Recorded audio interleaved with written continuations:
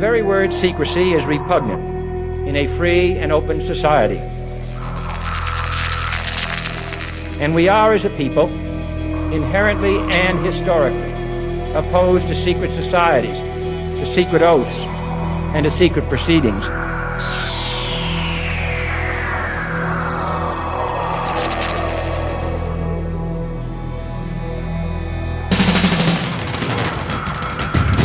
The questions you always had. The answers you were never given. The place to seek the truth. Welcome to Veritas.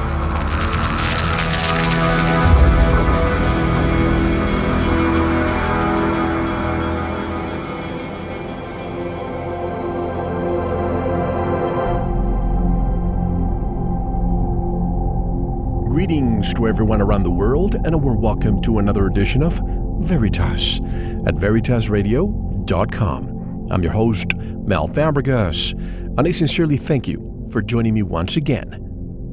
And if this is your first time, or your truth journey brought you here, welcome home. To listen to tonight's full interview and all of our material, hundreds and hundreds of hours of important information, you know what to do by now. Just go to veritasradio.com and subscribe. You will receive your login immediately. And don't forget to visit sunnytasradio.com for other life-changing interviews as well. It's your life. Take control. Go to sunnytasradio.com.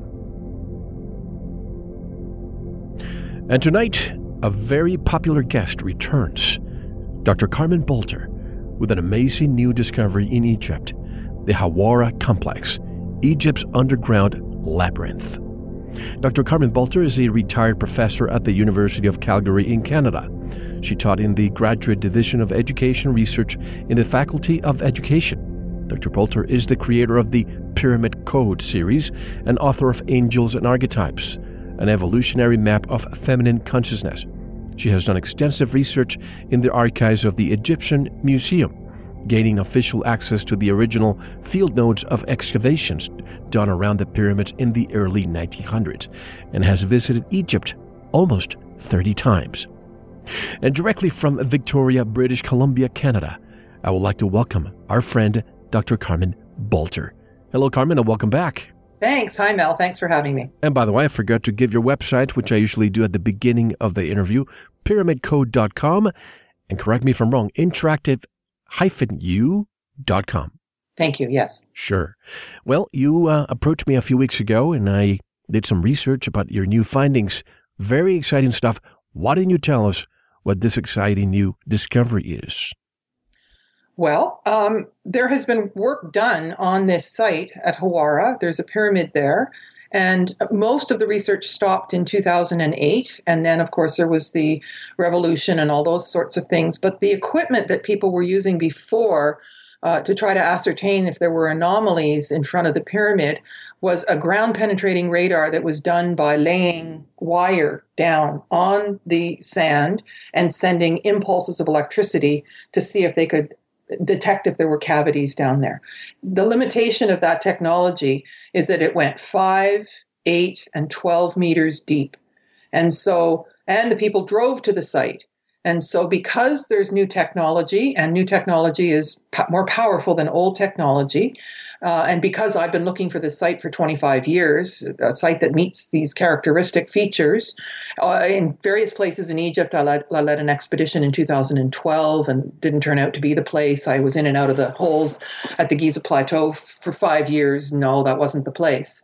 So I strongly suspected that this was, and I was working with Klaus Donna, who studies out-of-place artifacts, but who's also had a lot of success with a company called Geoscans, with a whole new kind of GPR, but high-definition, satellite-based, state-of-the-art ground-penetrating radar that has the capacity to go 6 kilometers into the Earth.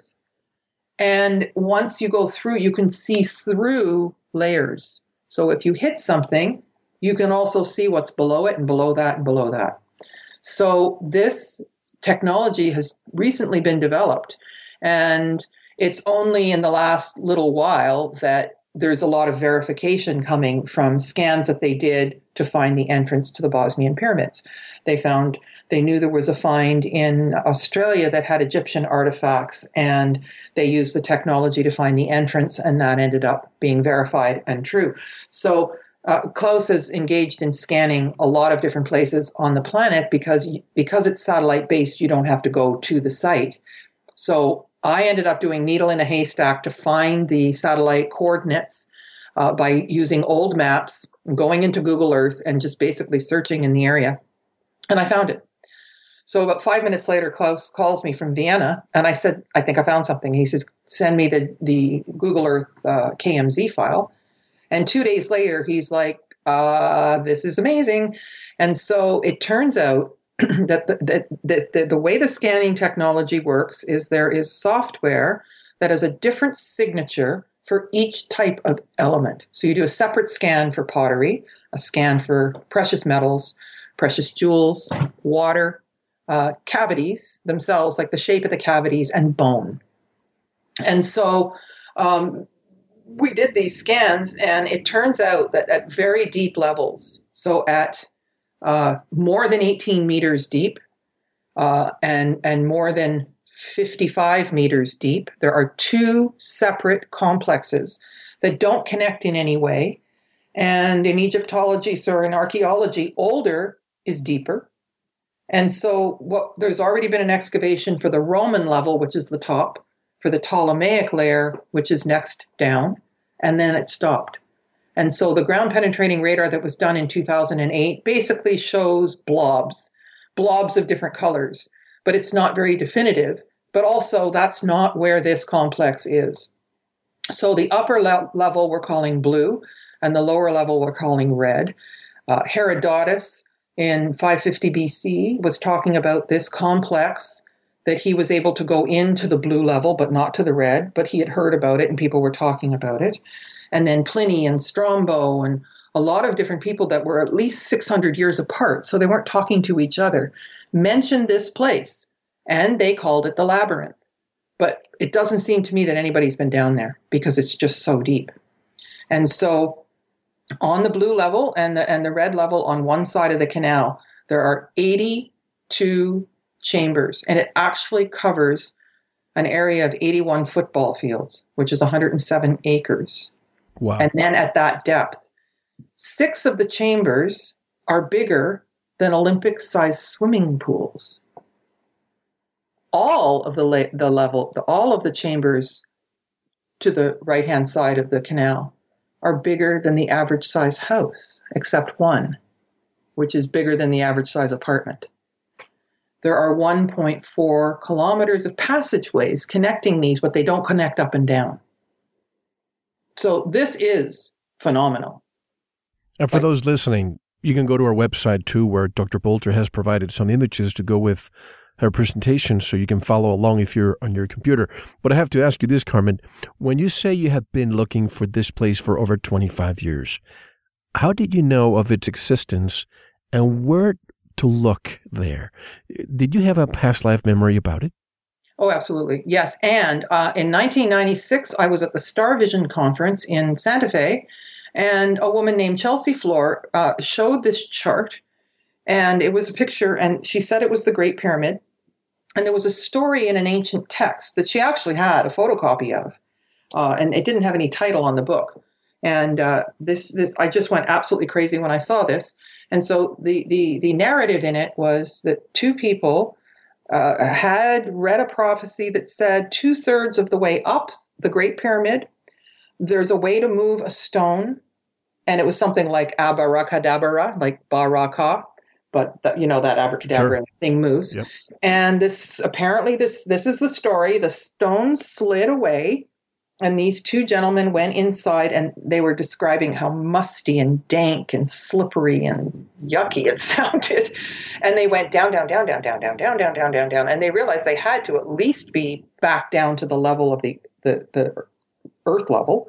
And then they kept going down, down, down, down, down, down, down, and it was dank and horrible and dark and slippery and scary and sounded terrible. And they were getting exhausted, and they didn't really know where they were going, but once they were committed, they kept going. And then they came to this opening, And all of a sudden, everything was perfectly clean, clear, huge, huge chambers. And as they approached, the lights went on, and they found all these technological devices that looked like they were part of a machine, almost like, computer chips, but big. And there were portholes, and they got the sense that somebody was watching them. When they say the lights went on, literally or figuratively? Well, this is a technology that seems to be activated by an interface with the human body. It's a technology that we don't know about. And I've since heard of people, telling me their visions when they've come to Egypt, and I've not disclosed this, and they say similar things where they're etherically flying through the space. It lights up as they arrive, and they're called light keys. And anyway, so they went from one place to another and it kept opening up into bigger and bigger and bigger chambers. And I went really crazy over this thing. And I went up to her at the end, to Chelsea Floor at the end of her presentation. And she says, "Oh, you want it? You can have the copy." And I just started reading it, and all the way to the airport and all the way home in the airport. I didn't put the thing down till I finished it. I was absolutely fascinated with it. And I'll just tell you that my cat had the strangest reaction to it. She kept on wanting to sit on top of the manuscript. And I was like, "What are you doing?" Like, she was like crawling on me and pushing the paper into me. And then, and this, I'm not, okay, sounds strange, but she leaned forward, lined her chakras up, and put her little third eye against my third eye. And I started to hear a voice in my head. And she said, "This is true.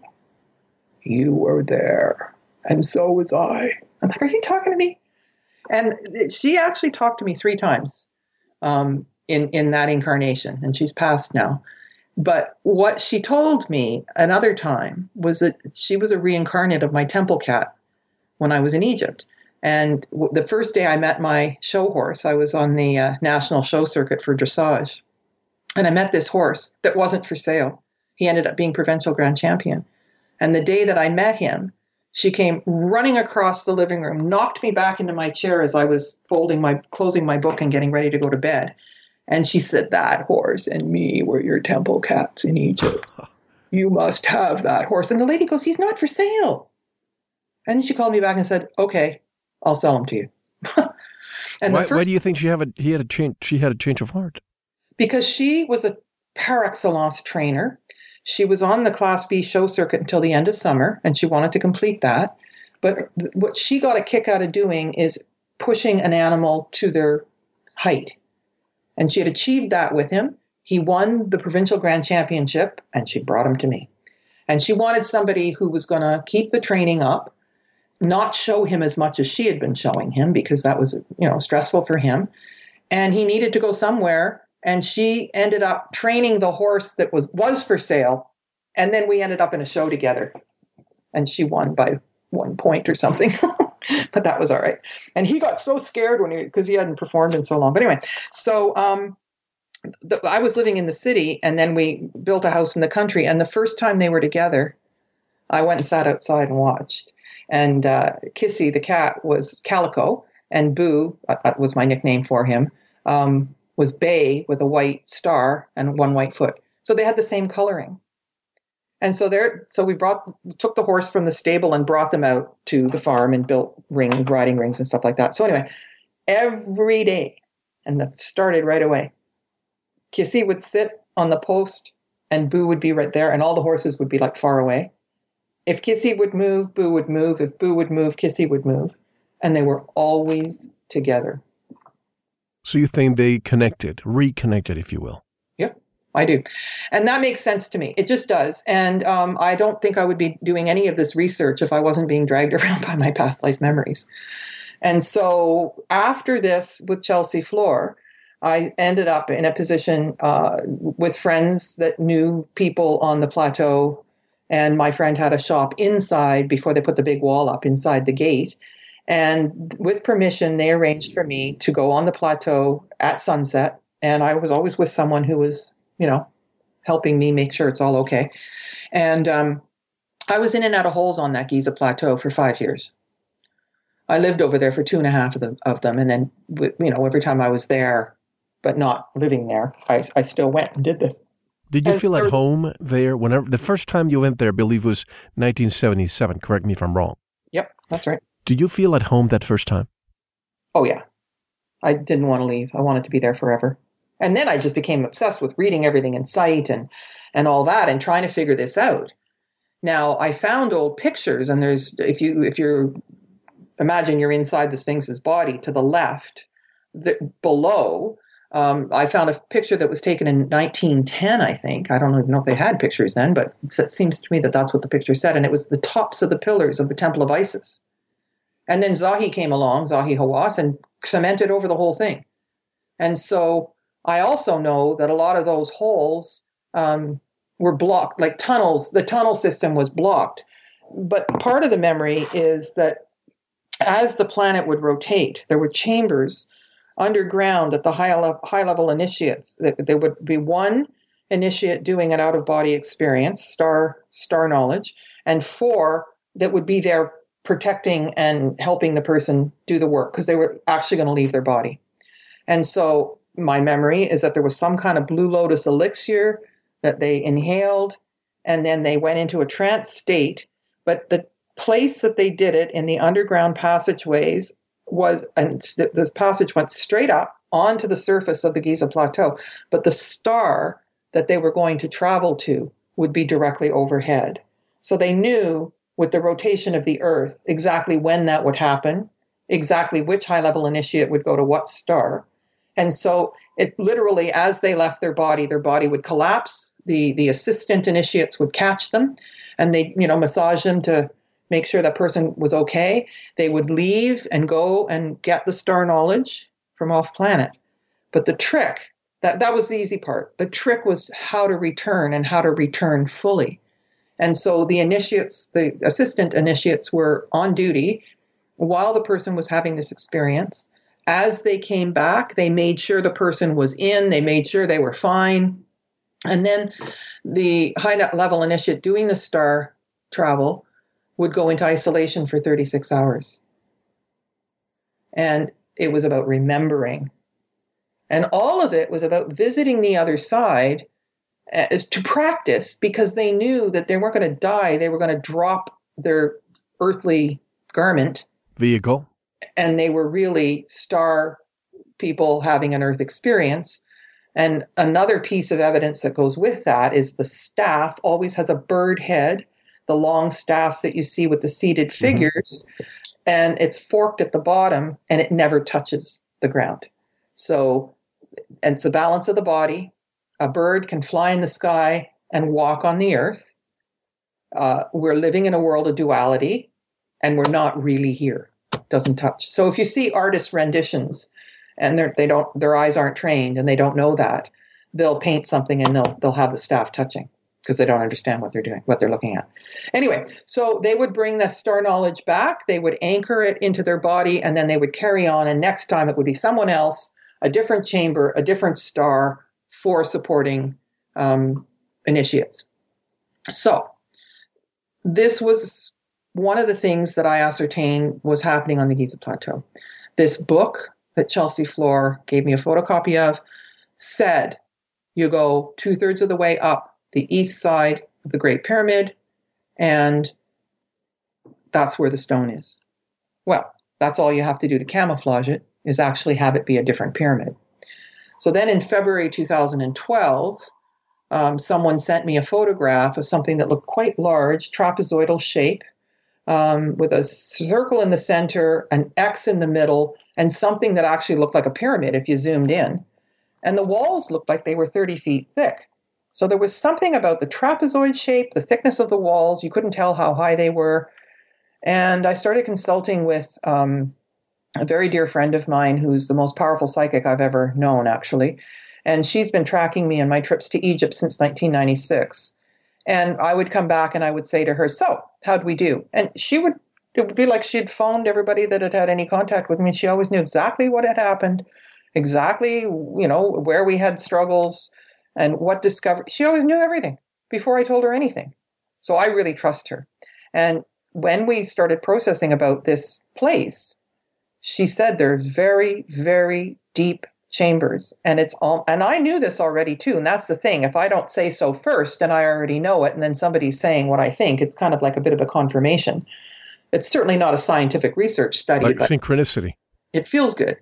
And so she had been processing on a very deep level about a time frame of 450,000 years ago.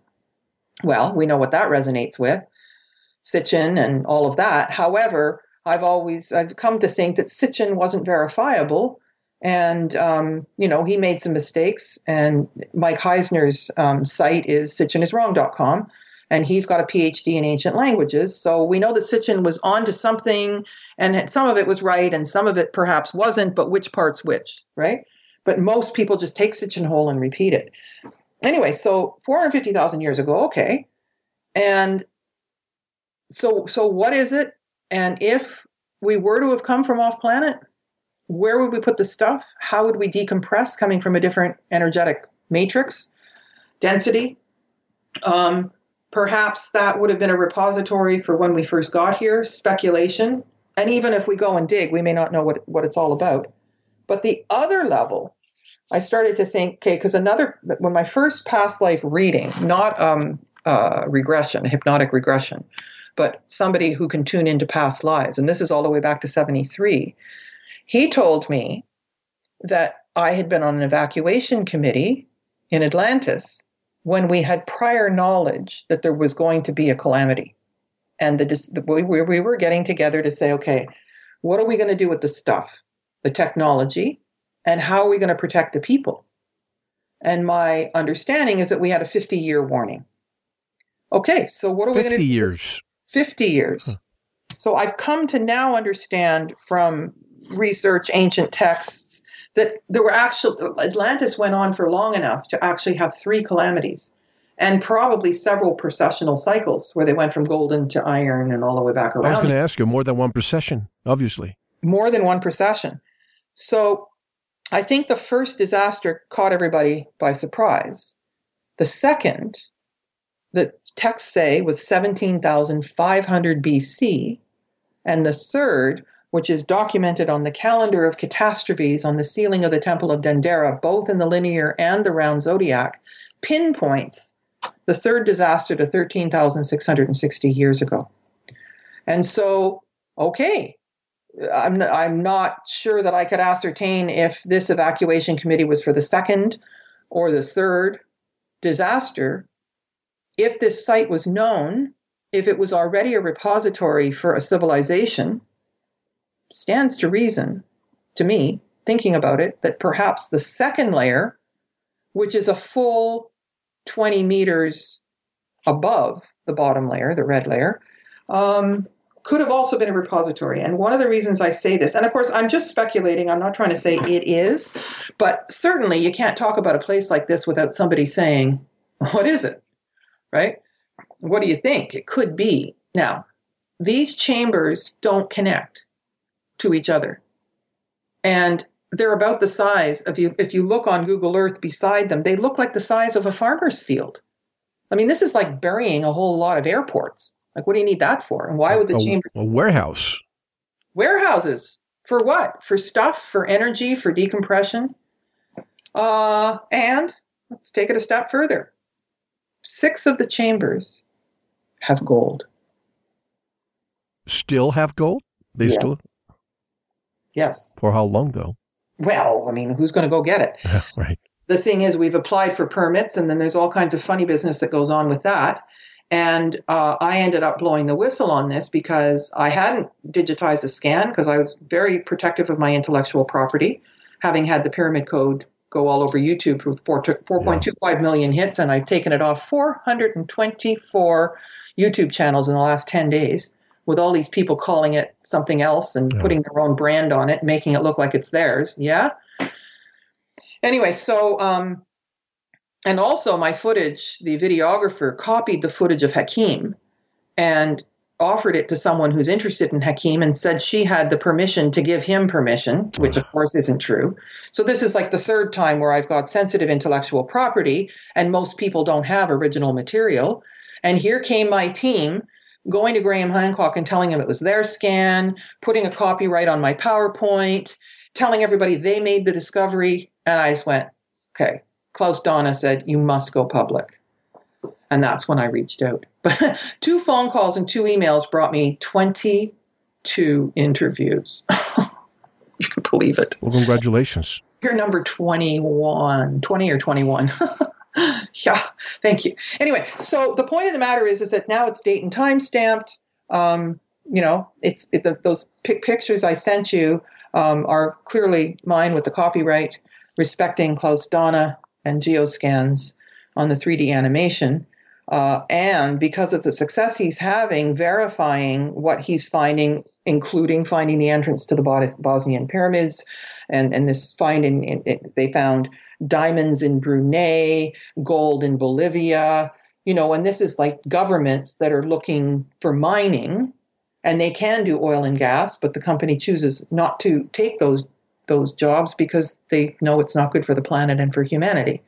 And so it really is a viable, powerful, state-of-the-art technology. Now, a syndrome that's been going on is people who hear about it go, well, I've never heard of that, so it can't be true. She's making it up, including that team. Well, prove to me that technology is it, but that's not what we can use is something like this for a hypothesis. You can use a dream or a past life memory as a hypothesis, right? It's your best guess at what could happen. Then you need to go into the field and verify. But we need permits for that. And so the idea was we could drill boreholes that were like about 3 inches around, pinpointing the spot. And there's actually a device that's even a nudger that's even more specific for on-site to know exactly where to drill down, and send a camera with an LED light and do a 3D mapping of the inside of these chambers, and then come up and see what's down there, and then decide how to excavate were we to get the permits. Now, you certainly couldn't put a bulldozer there. And if you were doing the excavation with little buckets, leather buckets of sand and 100 people, you'd be there for 20 years.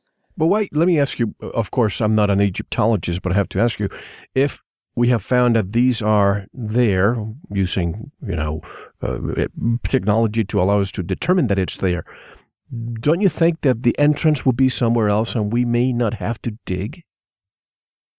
Oh, we have not located an entrance, which is why I think it's a repository. And the chambers, like in the Valley of the Kings, if you've got different levels, they connect like snakes and ladders. And the chambers, like in a temple, you find the entrance and you go to the next hypostyle hall all the way to the Holy of Holies. That's a temple. So I've studied this for, been staring at the scans for a long time, and they don't appear to have any resemblance to a temple, to a tomb, to even passageways. It really seems to be a repository. So no artifacts from people, just like Göbekli Tepe? No pottery.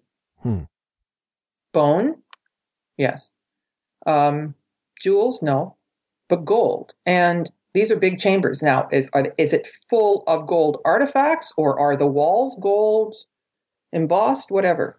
Now, there is one copper engraving that was done by Kitcher in 1671 that to me looks like a lot of code. It's square. The center of it looks like a pyramid, a labyrinth, and also could function as the hemispheres of the brain, all in one metaphor.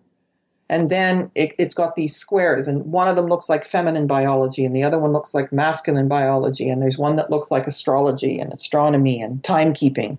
And then all the way around the outside, you probably have this image, it's gray and white. It's like archetypes walking along each side.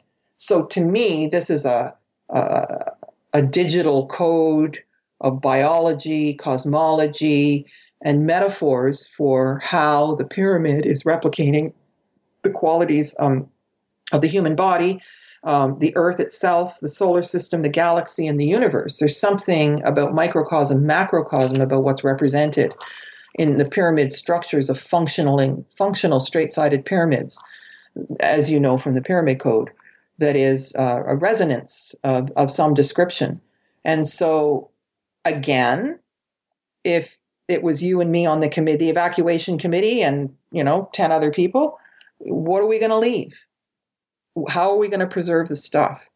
So if we were leaving symbols to trigger ourselves when the world was so dense and dark, what would we leave? How would we represent symbolically something that would trigger the psyche and give us information and code?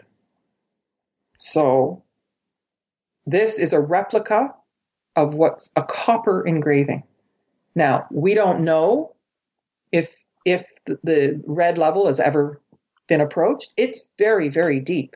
And so one of the things that I've been thinking is based on what's happened at the Queen of Sheba dig in Yemen, where all the Sabian symbols are found. I did graduate level archaeological research, and I was on the international speaker circuit at the University of Calgary in 2000, 2001.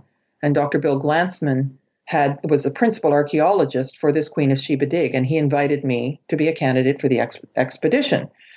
And so I was able to pore over the pictures and talk to him at length and look at all their finds over multiple seasons of digging. And they would dig for 2 months and go back to Calgary for 10 months. And so in Yemen, because it's sand, they would approach the temple and it would be full of sand. So they got the sand vacuuming equipment, which is similar to how they built the islands in Dubai by dredging down, having the equipment on a barge, putting it down into the underneath the water to where there's sand, dredging up a bunch of sand, taking the barge to where they wanted to build the islands and redepositing the sand in a new place. And they literally built a number of different islands. So this is the equipment that could conceivably be used. And so what happened at the Queen of Sheba dig is they would vacuum a section of the temple, go in with their little paintbrushes, brush everything off, and take pictures. And that would take them 2 months. And then they'd leave and come back, and the whole temple was full again. So then they'd vacuum out another section and go in with their paintbrushes and take pictures and so on. And so eventually they had the photographs of everything that was underground, and the temple never stayed evacuated. And so same thing with the Sphinx. It would fill in and then they'd empty it again. And same sand dudes going across a road, which you see in the Pyramid Code, and they'd come and they'd move the sand.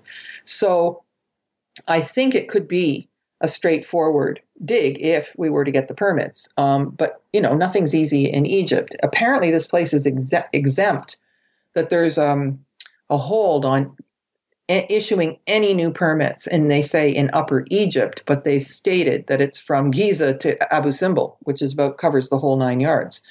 And so I still don't know if we're going to get the permits, but because of the reliability and validity of the scanning technology, I think we can rest within the idea that something is down there, something's very deep, and deep is very old. I'm looking at the images that you provided. When you see a football field, that is huge. Multiply that by 81. That's 107 acres. That's just mind-boggling to know that they had that there. Now, also, the ground-penetrating radar system that's being used, if there are multiple levels going up and down, can you actually perceive the ones that are lower, or does it just detect the first layer? No, that's what all the other GPR was able to do. But we know we're getting more powerful cameras, right?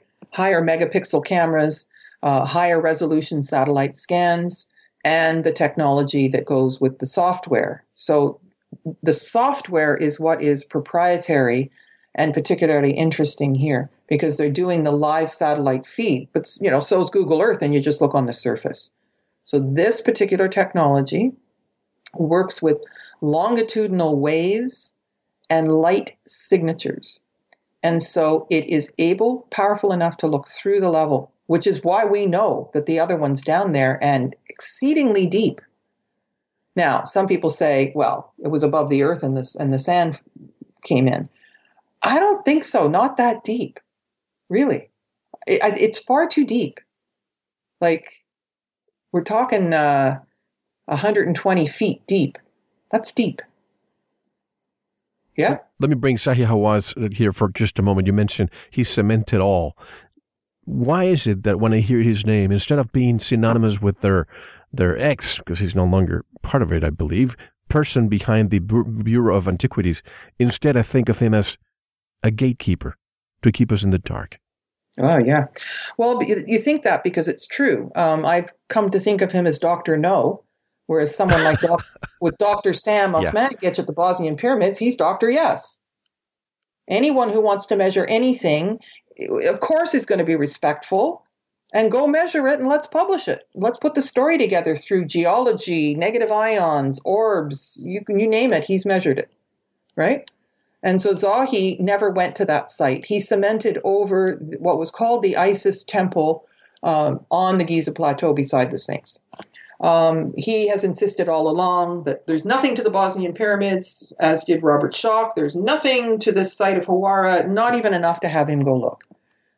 But I've been speaking to the new Zahi, and there is a new Zahi who I've met, and he did his Ph.D. research on the mud brick pyramid that is there on the site. And he was part of the excavation that found the Ptolemaic layer. And there's statues and things that you've seen in a style that's similar in Egypt. But that was at the 5, 8, 12 meter level, right? Not all the way down. And so now it seems like that pyramid was an afterthought. And it sounds like people kept returning to that site because it had, a history and an energy probably too. So anyway, so Zahi just slammed the whole thing when he found out. It's interesting because it was my supervisor when I was doing my PhD research in archaeology. He was then the associate dean of the Faculty of Archaeology of Cairo University and became dean.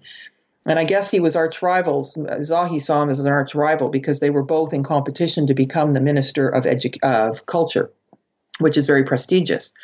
And so Zahi found out that there was a team there doing the ground penetrating radar on site, laying the wires on, as I mentioned before. And he sent someone to go pick everybody up by the scruff of the neck, and they put the then dean in jail. Kicked the principal investigator out of the country saying, if you come back, you get the death penalty. And no, there's nothing there. He had more influence than most people believe. Oh, yeah, I know. I know him well. Why is that? Well... Who's behind all of this secrecy? Something tells me that there's not only in Egypt, but there's a global effort to keep all this away from our minds. Well, I know, and I'm right in the thick of it now, aren't I? Yes, you are. And I've suffered because of what I know. And yes, there's definitely some funny business going on here. And denial. Another river. Oh, yeah, right. Would you rather be in denial or on denial? Yeah. Anyway, yeah, so it is a conundrum. It is... It's an extraordinary situation. There's already been all kinds of politics and sideways this and that. Zahi now has another job, apparently, that the new Zahi told me that he's been hired to do the restoration of the Suez Canal. And that's an interesting little tidbit because there is a canal at the site, and it was put there by a man named Louis de Bellefond. And I don't know how good your French is, but that means beautiful foundation. Un petit peu. Un petit peu. Bon, Louis de Bellefond. And he was a water engineer and was commissioned to create the Suez Canal. And his funders wanted him to use stones right off the Giza Plateau and the Great Pyramid because they used it as a quarry in those days, and they just helped themselves to the casing stones and to whole pyramids. That there were more pyramids there than appear now. And he was like, not so much. Let's use granite from over there instead. It'll be better because da-da-da-da. And so we've come to see him as a bit of a preservationist in that he wasn't going to wreck the pyramid. And so irrigation canals are common in the band that goes along either side of the Nile. And just a case in point, this site is 30 kilometers from the Nile.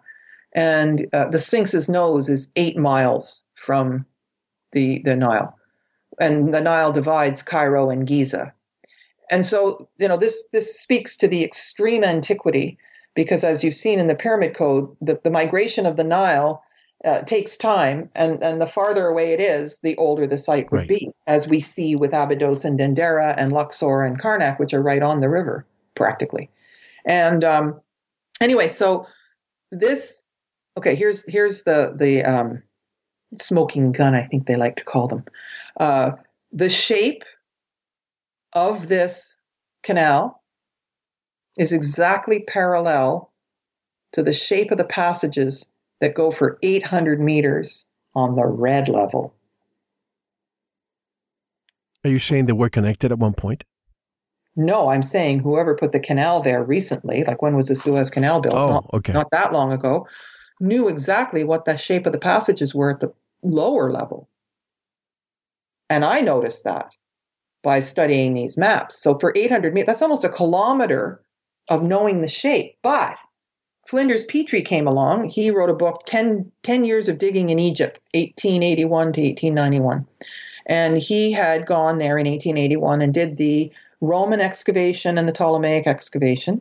And he found temple pillars down there, mummified crocodiles, climbing the pyramid. There's another pyramid within view, which I've come to see is pretty much everywhere there's a pyramid, there's another one you can see, which is fascinating in itself. And okay, so Flinders Petrie excavated, and let me just say that the Roman level had wooden sarcophagi with a painting of the person's face that was the deceased. And these are attributed to be the most realistic, the oldest form of realistic, not stylistic, paintings on the planet, apparently. It seems like a tall thing, but it was a style that hadn't been seen before, which is necessarily Roman, which is far later, right? And Ptolemaic is Antony and Cleopatra, 72, 75 BC, something like that.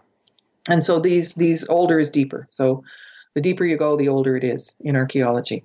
And so anyway, so someone knew about that. And Flinders Petrie, I mean, archaeology didn't start till 1910. And so 1891 is before that.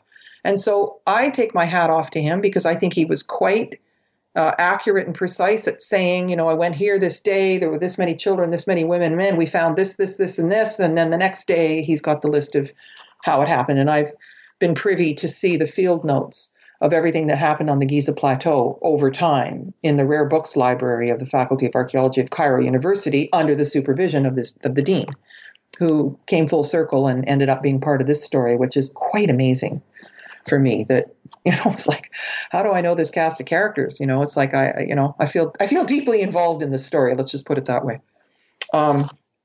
So what we're thinking now is that Petrie said, "Oh, you can't excavate there because it's full of water." And then the canal, they assumed it was leaking. And if you go to the pyramid now and throw a rock in, it goes plunk because it's water. So all of the past researchers were saying, "Oh, no, we can't dig. We have to move the canal." So in 2008, before all this thing went sideways, there was a benefactor who had pledged $2.5 million to move the canal. And Klaus and his friend made a specific scan for just water. And I call them puddles.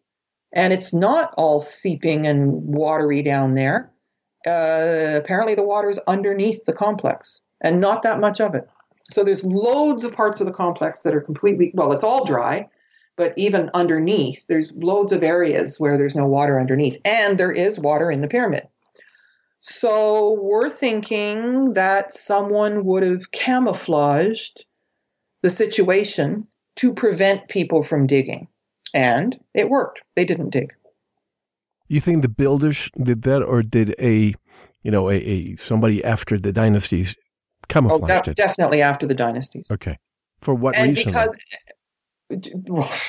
Because it's too far out. And I mean, we've been contemplating, like, what if we get down in there and it's really weird, like those discs that they found in the storyline from Chelsea Floor. And just get back to that, all they had to do was say it was the Great Pyramid, and you wouldn't go looking here. When you say this, are you referring to data storage almost? Yep. Can you describe that?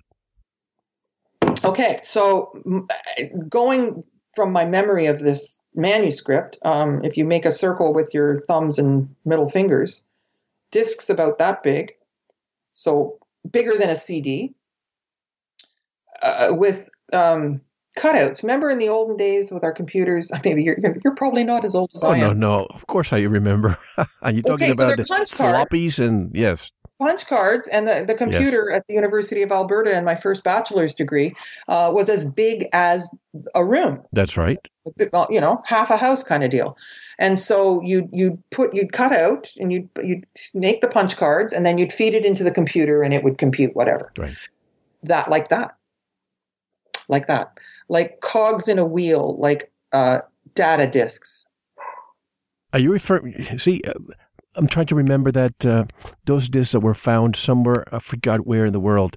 We have seen this, let's call them spaceships, that had this little dent in the middle, and they found these discs. What's the name? It'll come to me throughout the interview. Well, rock and roll, Mel, because this is a wee bit spooky.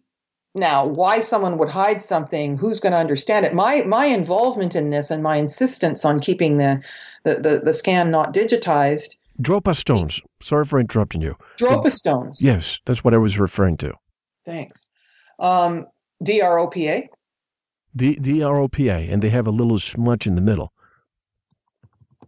Just look that up. Yeah, anyway, so it's, oh yeah. That's it. Absolutely. Am I getting somewhere? Yep. Good. You are. And look at how many there are if you just go Google Images. That's where I am exactly, yes. Okay, and this is exciting because I had seen those, but didn't put it together. Well, and what do you got here? A little being, measuring a little being like in the movie Sirius. And so, yeah, this is ultimately strange.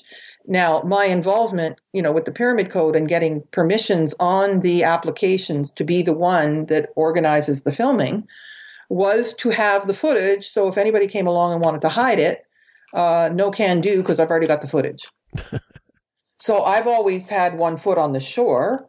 The Egyptian government has not been forthcoming. I mean, they do little cleanup projects or a little temple at Karnak, but in all these years that I've been really earnestly involved in Egyptology research, they haven't found much and they haven't uncovered much. Any relation with the Dropa people and maybe even the crystal skulls? I don't know about that. I don't endorse the crystal skulls the way some people do. Mm-hmm. But these patterns and the code things, they do look like cogs of a machine. And it's Stone Age, but with the Bosnian pyramids, we've got Stone Age meets matriarchy meets pyramid power, because they're dating at 38,000 years. And with people like Klaus Donna, who is, all about out-of-place artifacts, and now with access to the scanning technology to then go look around, this is really powerful. And I'll be speaking alongside Michael Cremo at the Modern Knowledge Tour, the 29th of August in Vancouver and the 30th in Victoria. And he is what Klaus is to artifacts to, skeletons. And he's using a potassium argon dating and pulling things into over 1 million years old. Now, we still have labs fudging the photoluminescent and thermoluminescent dating techniques because once you get past 30,000 years, carbon-14 is highly unreliable. I know at a Sitchin conference that I went to, I was invited to the round table with the scientists, and they did a whole round table, a whole day. And one of the topics was dating techniques. And someone said they sent the same sample to 14 dating labs and came back with 14 dates, carbon-14. I'm like, okay, it doesn't work. Definitely, if it's 14. And then Klaus found something that he was pretty sure was old. And the truth is nothing has been dated to older than 6,000 years in South America. So he sent it to a local lab. They kept it for over a year. He called up and said, where's my date? And they said, well, come and get it. And they said, we're not going to charge you. And it's 5,820 years or whatever, but under 6,000. And he realized the labs are corrupt. I'm just thinking of this technology. If it can be used from, say, an airplane. I'm very impatient, say we found this, right? if we have the technology that we can deploy use from an airplane, imagine what else we could find, say, in Bolivia, Peru, Mexico, Cambodia, you name it. Well, they've been doing that. And there was a technology that they were using from airplanes. And then in Peru, they ended up with so many underground temples that because archaeology is a destructive science and highly specific, it slowed them right down. And they weren't able to just go and specifically look because there was too much of it. But now, using this technology, they found a pyramid in Indonesia recently, and there's one in Italy, and there's a couple of them underwater. Off the coast of Cuba that are so deep you can't even go in with diving. They have to send a submarine with cameras. And then, of course, some of our researcher friends say, oh, there's nothing to it. And why would it be at the bottom of the ocean? And if we can't prove why it's at the bottom of the ocean, then it doesn't exist. It's like, I don't like that circular thinking. And where else is Atlantis going to be? It's going to be at the bottom of the ocean. Well, that brings me to Yonaguni. And for some reason, I'm thinking of our mutual friend, Dr. Robert Schock, respected by our listeners at the same time. I know he is against what Dr. Semiramis Managij says about the Bosnian Pyramid. He says that the Yonaguni Island findings are natural, natural occurrences. What's your take on that, by the way? Well, the truth is that he made both those decisions in half a day, diving once. And at the time of his dive, Santa Fe and Graham Hancock, his wife, had done 54. That's right. Dives, right. Okay, so I was going to take one look at natural. And we're going to add to that list that Robert said the Bimini Road was natural. And he's the one, when he looked at the data that came from deep, deep, deep underwater, said, we got no proof. So your picture's fake. And go ahead and say no, be a naysayer if you want. But there's got to be something to this stuff. And what the data that they've got from the Bosnian pyramids is astonishing. I've seen the certificate with my own eyes of carbon-14 dating of 38,000 years. And there's another one that's 31,000. And the artifacts that they're finding that they've got in the lab at the Bosnian pyramids replicate, are you ready for this, what Michael Tillinger has in his museum in South Africa. Looking out my eyes with footage of both of these places, you're finding similar artifacts. Well, they're not in the neighborhood of each other by any stretch of the imagination. Right. What does that prove if the Bosnian pyramid is really a pyramid, and we have all these others being found in Indonesia, and we know the ones in Cambodia? Does that say that there was one civilization in the past that, let's take Egypt as an example. Do you think they were was a seafaring civilization, just like the Chinese? Yep. Have you read Gavin Menzies' work? No, I have not. He was a mariner, captain of a submarine, and he would look at land patterns along shorelines, and then he went above and started looking for art that would replicate, and he made some discoveries. He was first trying to show that the Chinese had desalinization equipment, and they were, making sprouts, and they had fruit, and there was no way they were getting scurvy because they had this high technology. Well, who taught them that? And he figures that they were in North America long before Columbus. And then he looked at the Minoan culture, which they say is the palace of King Minos on Crete. And Klaus tells me that the entirety of Crete is honeycombed, and there's a labyrinth there. And we're told that the builder of the labyrinth at Knossos also visited this labyrinth at Hawara. And the metaphors that go with the pyramid, brain, and labyrinth all being the same metaphor. So all of that fits together, and Gavin Menzies stopped his book and completed it later, and then looked to how the Minoan culture looked like they had ties to Atlantis. And this is very compelling. And this is like Chris Dunn is to Egyptology, that he's an engineer. He's not trying to be a psychic or anything else. He just says, these are machine tool marks, right? He's being true to his profession, and he's giving evidence along those lines and not speculating too far away from that, which I respect immensely, right? And Chris Dunn will be with us in a few weeks. But Gavin Menzies, I'm looking at his books here, 1421, the year China discovered America, and a bunch of other books. I'm surprised I haven't been exposed to his work. So hopefully still alive, I presume. So hopefully, yes, he's in England, but he is a very compelling writer, I find. And he's telling the story of how he and his wife went here and they were thinking this, and then and he's telling it like an adventure story, and then he's got the facts and the pictures, and you can't argue with it. Really, it's quite brilliant. And so that starts leaning toward the idea of the Atlanteans, and there's more talk now about a third party hypothesis. So if the Mayans weren't talking to the Sumerians, weren't talking to the Egyptians, perhaps they each had similar ancestors who all talked to them about similar things, but they're not talking to each other, right? Just the way, why would people keep going back to that site? Because somebody's telling somebody else, and it's kind of coming along in the verbal tradition. But the connections of the Minoan culture and Atlantis are there. And so, back to the evacuation committees. If straight-sided pyramids on telluric ley lines with zigzag pattern underground passageways and water and other characteristic features, quartz crystal under pressure, etc., is what would hold the grid of the Earth, would have an effect on the grid of the Earth in a pre-Diluvian situation before the flood, then it's entirely possible that part of the evacuation committees were about colonizing and going to all these places. And absolutely, Atlantis had to be a seafaring culture, and all of these silly movies, documentaries about Atlantis saying, oh, well, we didn't find elephants, so they couldn't have been there. And it was here. No, they didn't have this. And it's just all silly thinking. And everybody wants to know, well, was it the Pillars of Hercules, or was it near the Azores Islands, or was it the high Altiplano in South America, or here, Antarctica? All of the above. And why do Egyptian boats that were supposed to be to go to the stars have watermarks on them? A. And B, all mummy tissue that's ever been examined has, we call it cocaine loosely, but it's cocoa that came from South America. Right. And the Plato's description of, the Poseidon and the cities were all round with 2 levels of water in a circle.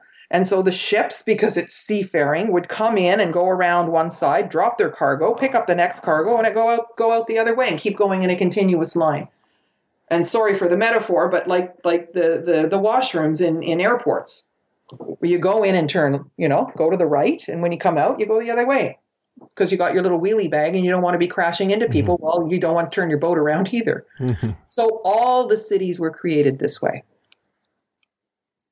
And so that's what you find evidence of. And there's, documentaries that show outside of the Pillars of Hercules. And so, but what everyone's trying to do is either or, which is really a patriarchal way of being and thinking. Disconnect. Well, how about connect? How come we don't see more of a footprint? If the Chinese, if the Egyptians, and we're going to talk about the Grand Canyon. You probably heard of the story of G.E. Kincaid from 1909. Very, very explosive story that still has legs these days. But how come we don't see a larger footprint here? Is it because people were just, commerce was a normal thing as opposed to just conquering, which is what happened in 1492? Well, in all kindness, people are saying, well, if they had diamond drill bits, where's the bit? Well, three world disasters later, 10 minutes in your house, if you drop the diamond or in the lawn, you're not going to find it either. And so we've been looking in the wrong way and in the wrong place. Now, what's showing up, and the Bosnian pyramid is probably the most developed example of this, is it's covered in soil.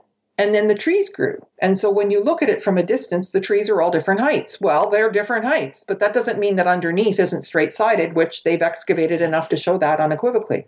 And so this means pre-Diluvian. So the Chinese have pyramids that have got trees growing on them. And they found one in Serbia. And it's coming up. There's more and more of these. Now in Egypt, because it used to be tropical and now it's dry, the sand blew away. But perhaps all of these pyramids were before the flood. And now that we're catching on, there's more and more and more showing up all the time. And hidden in plain sight, how fascinating. But when the water receded from the flood, it left silt on the pyramid, and here come the trees. But if they have excavated enough soil in the Bosnian pyramid to conclude that unequivocally that it's not natural, why is this information not more prevalent? Pardon me for laughing out loud. Because it does seem to be a little bit of a thing that they don't want us to know. And the media is bought and paid for by the people who are poisoning us. And to realize that we could be empowered instead of having power over, and disconnected, we could be connected instead of disconnected. They said to the news media, no stories about the Bosnian pyramids. Dr. Sam, you've got carte blanche. We trust you. Have a nice life. The firewall. Never will the train meet. And so even when people Google, like I've had kids Google and they go and read, nope, there's nothing to it. Well, then you Googled and you went to the wrong place because there's plenty to it. Plenty. By the way, I'm plain dumb when I say to you, why is this information not more prevalent? I get it. Who owns the media? It's obvious that they want to keep us. What is it? Before 10,000 years, we don't know really much that much. If you look at our history books, they have nothing beyond 10,000 years. Where's the information gap? Why? Well, it's a good trick. They don't. Okay, it's like the priests. The Amun priesthood. Would make people go to the Nilometer and make people pay half their grain to ensure their salvation to go to the other side, when everybody that came before that with true spirituality understood that you're the one who's empowered, you're the one who's touching the cosmic energy. They practiced that. And then the Amun priesthood, and we still say amen, are making you pay for them to give you your salvation. Well, that sounds like the Catholic Church. That's exactly right. Buying salvation. We don't want you to be empowered. We want you to have power over. But if you know my work, patriarchy, matriarchy. People think matriarchy is women controlling men. No, matriarchy is a completely different system that's all about balance. It's all about leaving more for the next generations, respecting the elders, balance with the planet. And patriarchy is me, mine, greed. If you can't see it, it's not there. If you don't get caught, it's not wrong. Everything for me, disempower all the people, make them all sick, get money off them being sick. It's completely out of balance. Lop off the sacred feminine and everything she represents. And then you have the mess we're in now. I always say that this is a toll booth on my path to enlightenment, and patriarchy treats the planet as if, and its people, as if they had another planet to go to. Do they have another planet to go to that we're not aware of? And that's why they treat this place like a dumpster. You know what? Even if we did, and we could go next door, what's the point in treating a house like a dumpster because you can go next door? It's unconscionable, it's unconscious, it's unnecessary, it's disconnected. And we need to be connected to each other, to humanity, to the earth, to ourselves. That's an option too. And truth, we've completely lost our moral compass. Truth is completely an option. If you get with networks, they want to make the story wrong and have to illustrate it with cartoons. And I want everything to be grounded in something in reality. Oh, well, we can't have that. It's interesting that you talk about disconnected and being grounded, because literally every room I go to, even right now in my sound cabin here, I have grounding equipment around me that it's pressed to my body, because I've noticed the difference ever since I started literally grounding about a month ago. The health benefits, and I don't mean to digress from your research, but ever since 1960, when DuPont came along and brought us wonderful plastics and rubber soles, we have been disconnected from the planet. And I wonder if more people were to ground themselves, because grounding calms your nervous system and it makes your left brain more towards the right brain, which is what we need, if this planet would be operating differently. What's your take on grounding, by the way? Well, okay, so there's such a thing called nature deficit disorder. That's children who are on their rubber soles. Yeah.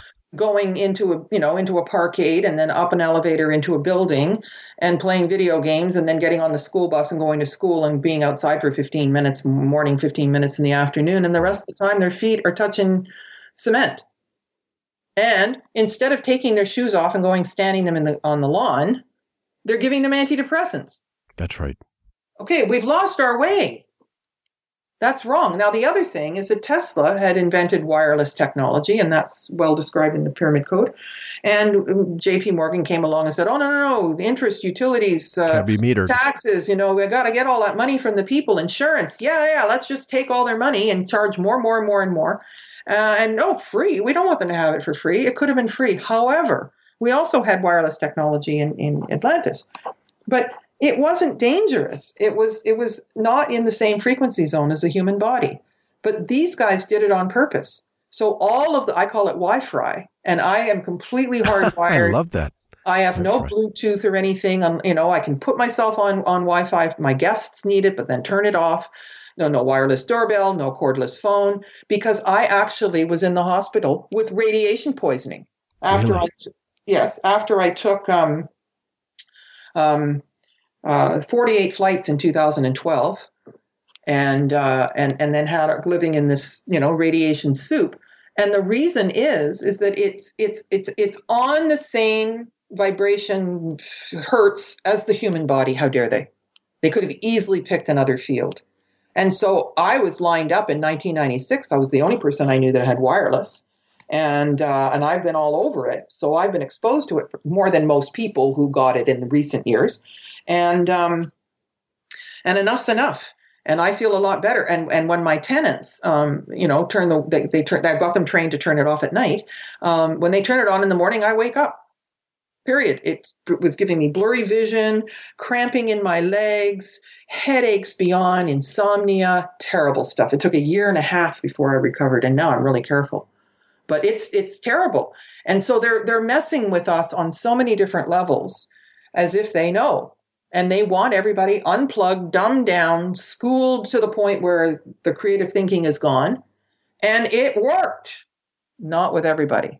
Not with you, not with me.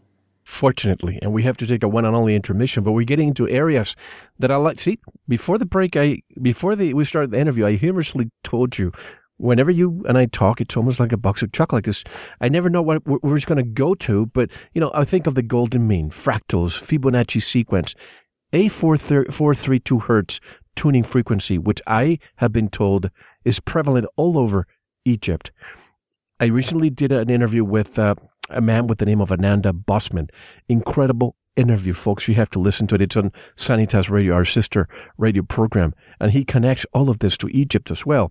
It seems we can't get enough of Egypt, and that's why we're doing a lot of interviews these days. We're having Dr. Carmen Boulter today. We have John Anthony West, Stephen Mailer, Brian Forster, Christopher Dunn. This is an area of the world that we seem to be going to all the time. And when we come back, we have so much more. Carmen, how can people buy your products, learn more about your work? There's a link to get the Pyramid Code on pyramidcode.com, and it's a Vimeo video on demand. And actually in Vimeo, you also can order The New Atlantis, which is a series that's been in production for a while. And I'm doing an Indiegogo campaign right now to help ask people for help to finish it, because if the networks get involved, it'll turn into untruth. So I'm inviting people to help me with that. Absolutely. And I don't mean to be criticizing the History Channel or Discovery Channel, but all you have to do, folks, is find out behind the scenes who owns them. And tell me if they really, really want the truth out. I don't think so. This is Mel Fabregas, and you're listening to Veritas. I'm here with Dr. Carmen Boulter discussing all of this and much more. We'll be right back. Thank you for listening to the first segment of this very important Veritas interview. If you enjoyed it and wish to listen to the rest, go to veritasradio.com, click on members or subscribe, or tell someone else who will enjoy this and all our radio programs. If you are listening on YouTube, like, subscribe, and share it. Don't forget to visit the Veritas store, where you can purchase pure organic sulfur, detoxified iodine, supplements, a USB drive with all our shows, gift certificates, rebounders, and much more. Now, we'll take a short intermission, listen to some music, and I'll see you in the Veritas member section. Enjoy.